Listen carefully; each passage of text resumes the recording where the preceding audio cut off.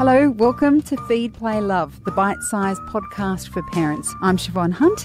This is a show all about parenting. I speak to experts and carers about everything from fussy eating, toddler behaviour, sleep and more. I remember sitting in a class at university, having a lecturer attempt to explain the internet and all of its possibilities. The internet, as we know it today, became available to most people in 1990. So I was learning about it at university just 5 years later. We didn't have the internet when I was a toddler or a preschooler. My children have both.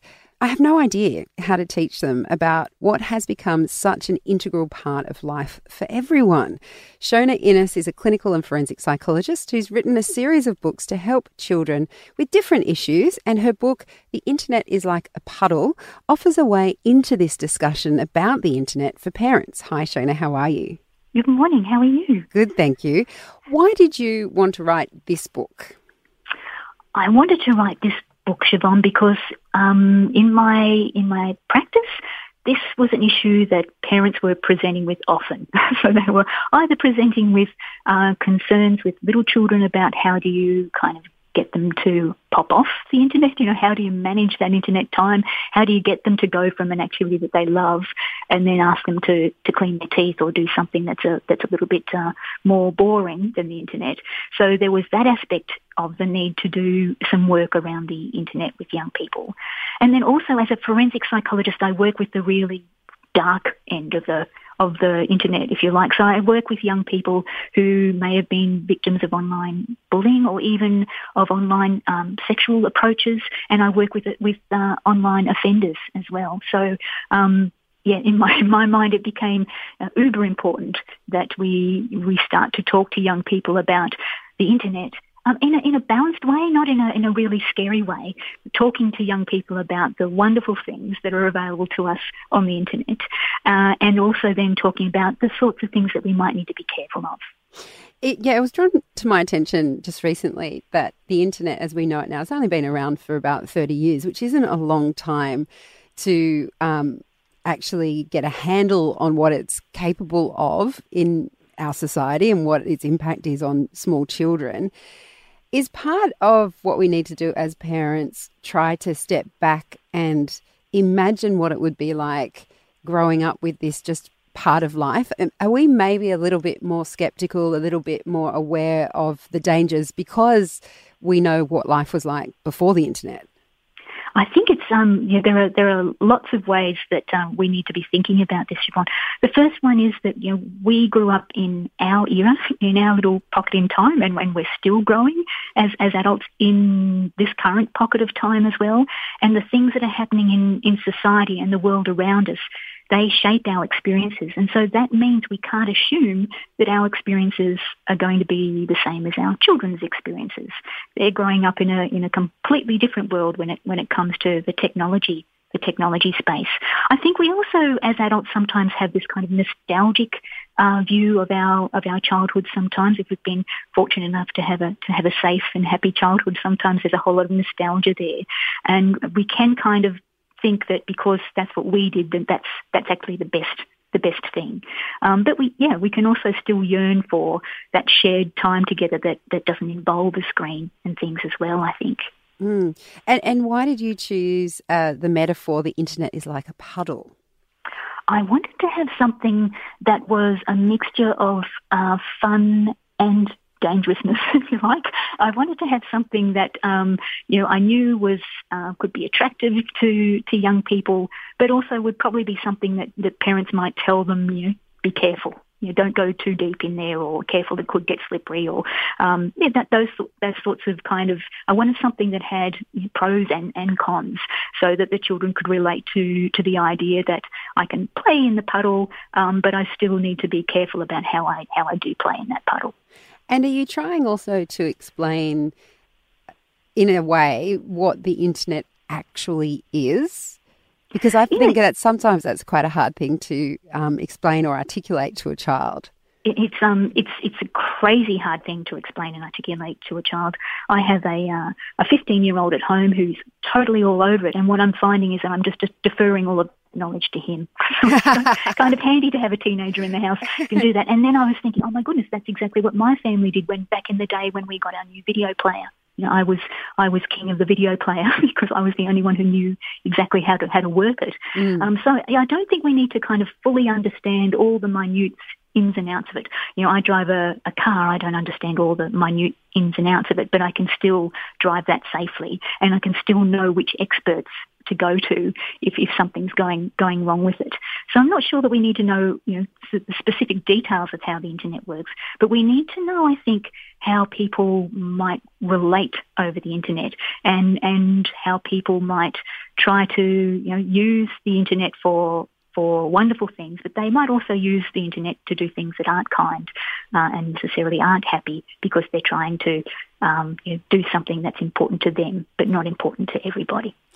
Now you, as you mentioned in your practice, work with children who haven't had a great experience with the internet before, and so they've already sort of, if you like, been burnt by the flame. Was it tricky for you to explain how something that's also great can be harmful to children who haven't been through that experience?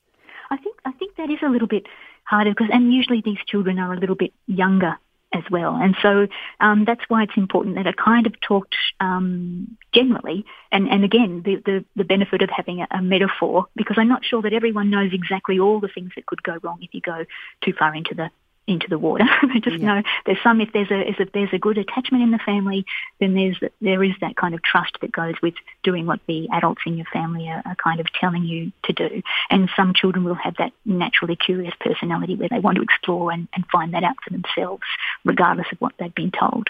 So each child is you know, quite unique and quite individual.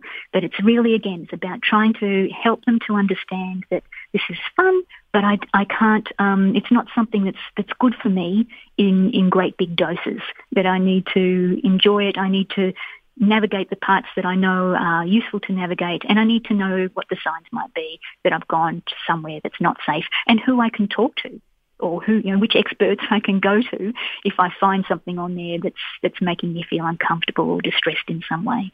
What would you say to people who might say, well, my child's really young when they're on the internet, they're just looking at YouTube videos while I'm watching them. They're not going to get on the internet on their own. They're too small. This is a picture book for young children. What would you say to that? I think it's interesting because I think I just know that that feeling that I get when I have too many tabs open on my internet, that it can quickly get overwhelming. You can swipe and end up in places that you didn't intend to end up with. Even if I'm, you know, at my most focused, I can still go, oh, that's a shiny thing, and click on that. Oh, that's kind of related, and just end up kind of clicking my way into something that's for my distress. It's about I've just completely gotten off task and I've just lost myself. Maybe I'm looking for some research in a certain area and I just click and I get all excited about all this other research, but I've actually lost touch with where I'm supposed to be when I'm looking at the internet. And I think that's what can happen to kids too. Not that they're looking at research and things too, but they just click and they are attracted by certain shiny things. And I know enough about, again, being a forensic psychologist, I know enough about how some people, the extent that they're prepared to go to groom young children on the internet, and how they try to understand young children and can kind of lay certain traps.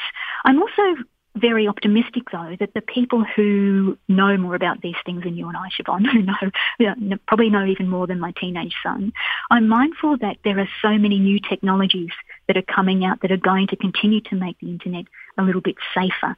The trouble is they're always going to be a little bit behind the space where people are doing unsafe things on the internet. But there's lots of technologies now that are able to track certain things. So the police, for instance, if they're looking for nasty stuff, they can usually quite easily track that on the internet these days. So it's perhaps not as scary in terms of what I see in my practice as it was a few years ago. where that was completely unguarded. Schools are definitely on top of this stuff these days as well, and some of the school services are really well connected with authorities and with helpful people who understand the risks, and they're all really well connected these days. It's been just what's happened in that gap that has kind of left the hole open for there to be some yucky stuff that's happened there. But I'd like to think that gap is closing the more we talk and understand about risk as a community and get together to allow our young people to play in the internet puddle without too many of the risks that there might have been 10 years ago. And educating children about that is part of the process, isn't it? Absolutely, and when they get older, so obviously always we're looking at what's developmentally appropriate for a child. So in the beginning, when they are preschool age, we're looking at some simple concepts that they can understand. And as they get older, we need to also kind of teach them about things like how people try to sell you things and what those things are that pop up on the side, and what is advertising, and what to look for in a safe internet site. So if you're on there doing your homework, how do you know if that's a genuine site that's done good research or whether it's a dodgy one? And schools, again, are getting really good at being able to provide students with that kind of information as part of the curriculum as well. You touched on this a little bit earlier, but I think this will be my last question because I'm sure many parents deal with this. How much of a problem are techno tantrums for parents when you see them in your clinic? Yes, they can be doozies. And it's been interesting to watch there's kind of the most tangible techno thing. I think at the moment that award would probably go to Fortnite. A few years ago that was Minecraft. And so they're big, but also kind of tend to be bigger in those kids who are probably having some emotional regulation issues as well.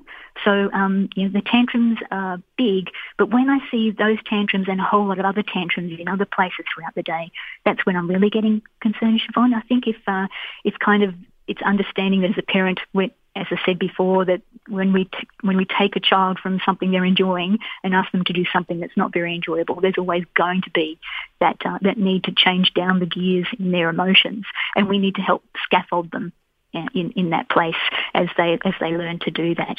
And every family will have its own values in terms of how they wish to respond to those tantrums, and parents do need to reach out to other parents and get some support if those tantrums are getting beyond them in terms of managing. But if they're starting to find the tantrums are creeping to non-tech kind of meltdowns, then yes, it's really time to look at what kind of skills that child has to just learn to regulate their emotions and to regulate their disappointment. And do you have any tips, if it is just around technology, how you can avoid a meltdown when you're asking them, as you mentioned, to get off a game and go and clean their teeth? Yeah, I think predictability helps, Siobhan. So if you say, yes, you can hop on the computer or the tablet or whatever, and you can be on there for half an hour, I'm setting the timer, whether that's actually on the device that they're using or on your phone or even on the microwave in the kitchen, and when the timer goes off, you'll have 2 more minutes to finish what it is you're doing, and then providing that scaffolding in terms of, okay, you're allowed on it, but it's not a free rein. there is time, and ultimately that they will then learn to budget that time. They'll learn to make sure they go on the sites that they go on. As children get older, if they're gaming on the internet, some of the games they get involved in are quite involved, and they might be playing with other team members who will get quite stroppy at them if they drop out in the middle of their team game. So as they get older, it's worth talking to them about which game are you going to play and how long do you think that's going to be, and trying to incorporate a little bit of time management as an extra bonus skill in that space. Oh, I love that. Look at the silver lining of the cloud. They might be playing on the game, but there's a teaching moment here. Yes, absolutely. There's always a conversation and that can be had in those spaces. Oh, brilliant. Shona, thank you so much for your time today. My absolute pleasure. That's Shona Innes. She's a clinical and forensic psychologist and author of the book, The Internet is Like a Puddle. We'll pop a link up to where you can get a copy of it on our website. Just head to babyology.com.au/feed, play, love. Feed, Play, Love is a babyology podcast produced by Elise Cooper and presented by me, Siobhan Hunt. You can get in touch. We'd love to hear from you. Email us at feedplaylove@theparentbrand.com.au. See you next time.